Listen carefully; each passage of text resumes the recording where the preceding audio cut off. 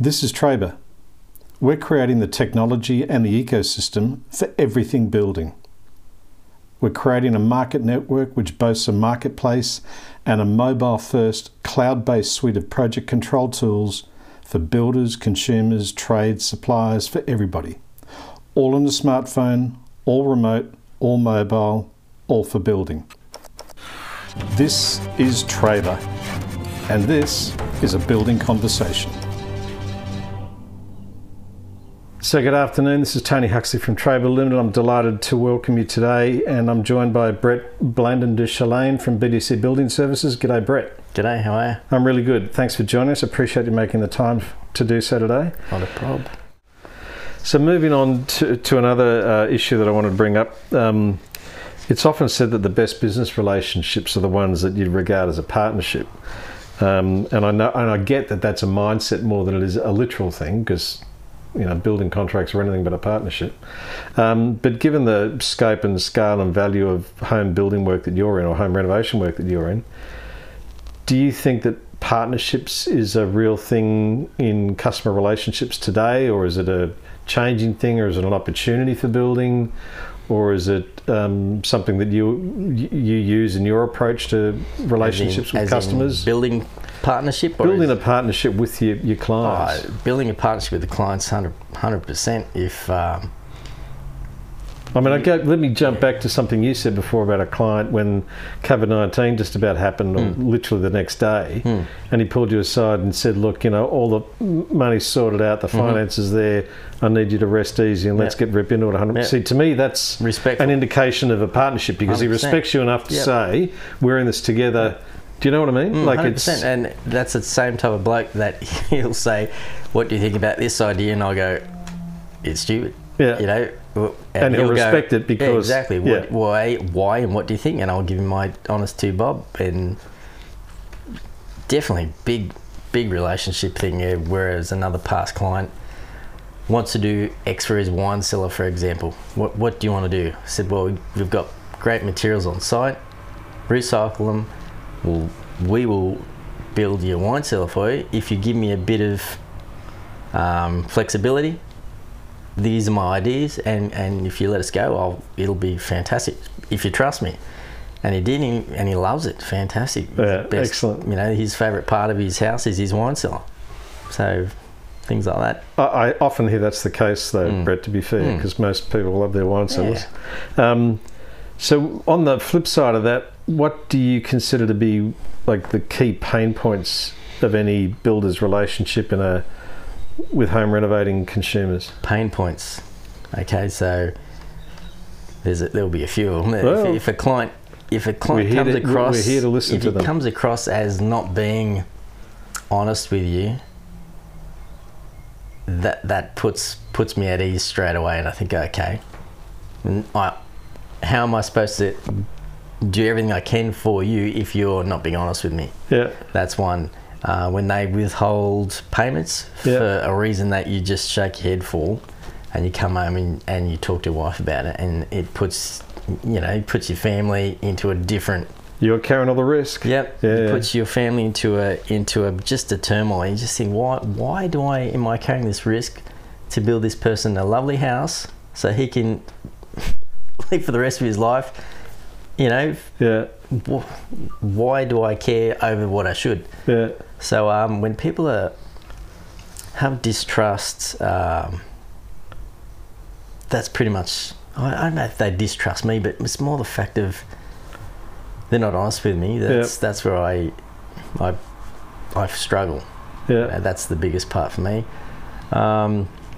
Getting through the contract is good. There's always a difficult part when they see you start and everything goes really quick. They're happy with you. You're the best person in the world. When it gets to the part where you start putting it back together, they're happy. When it slows down, when you go back inside and start to finish up all the internal parts, it doesn't go so fast. All the detail stuff. And then you go into that, I want to be in my house, and you go, your house is not ready. It looks like it's getting there, but you've got a lot of things to do before it's completed, and it just happens every job. I guess it's all about expectations, though. Managing people's expectations, 100%. That's that is my biggest challenge, I reckon. So then is the answer to that simply that fundamental C word, communication? Communication, honesty, and hit him with what's honest, what's reality. You're not going to be in here for a while, and sometimes it's going to cost you more because of these reasons. That's the biggest thing. Yeah. Expectations and keeping people communicated with. Yeah. Any other pain points on top of them? I mean, that's enough. Trades. Every trades, plumber, electrician, they're running their own business as such. You know, so they've got their own cash flow issues, family issues. So to have a beautiful schedule where you go and at the start you give your architect the schedule, they go, okay, no problems, these are the dates things are going to happen.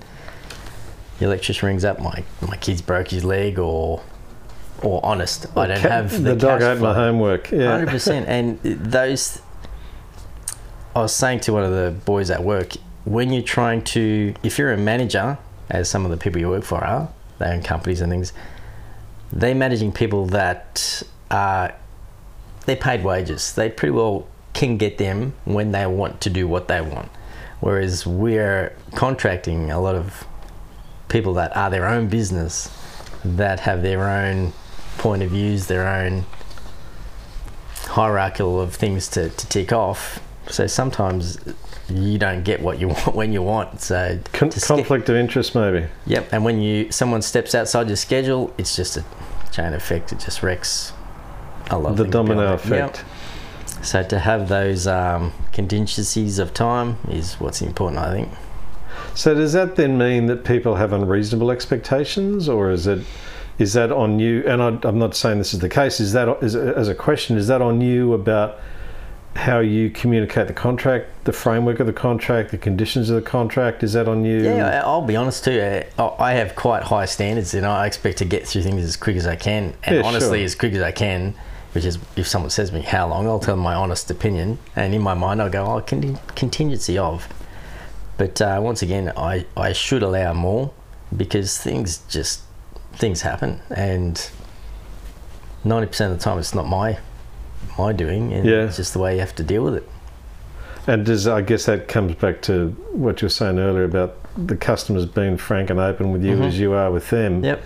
If all the cards are on the table, well, then if things do go bump in the night, or something changes, or the timeline blows out, then it's a discussion, not an argument. Yeah, and I try to parallel a couple of trades. So if I'll have 2 plumbers, yep, 2 electricians, and be open with them that there are another trade. Yep. If things happen, I will quickly swivel to someone and try and use them. However, plumbers need to certify their work, electricians need to certify their work. Indeed. So to pull someone else in can create halfway and to pick up that expectation. How do I certify their work? Things like that. That's quite a difficult part to get, just to correlate those things and make it work. That's hard sometimes. So yeah, communication. It's a big part of the mix, isn't it? Communication is big, and justification, justification of time. Weather days, people go, "Oh, you're not at work today. It's raining." "Oh, it's clear now." That's great. It's clear now, but it wasn't at 5 o'clock this morning when I was trying to make a decision of sending 4 blokes, 5 blokes there, 3 blokes there. So that is something that gets me a bit of a. But I guess that's an expectation thing, because if people, and it's like if I take my car to get serviced, I mean, I know there's something under the hood, but I wouldn't know what the hell it is, or what to do with it. So I leave it to someone that knows what they're doing to fix it. But similarly, I probably don't know the right questions to ask in that sense. So with building, consumers, they probably don't know what to ask. And I guess they don't understand that, well, at 6 o'clock you had to make a weather call. Yeah. So, is it expectations? Are their expectations are unreasonable? Is that sort of more the contemporary? I don't think their expectations are unreasonable at all. It's just the fact that a lot of people like to sub-manage. I think these days a lot of people are managers, and a lot of people have learnt quite professionally to sub-manage. And micromanage. And then micromanage in an office environment is very different to a building just a little site. bit. So just a little bit. There are things that sometimes you just have to be straightforward and say, sorry, when I'm up at 5 o'clock in the morning trying to decide of where 10 blokes go, Yeah. if it's raining, if the rain's falling from the sky, it's going to be called a rain day. And Yeah. that's just the way that it has to be. So I get it. Brett Blandin de Chalin from BDC Building Services, thanks so much for making the time to join us. I really appreciate it. thank you. Much welcomed anytime. Good on you. Cheers.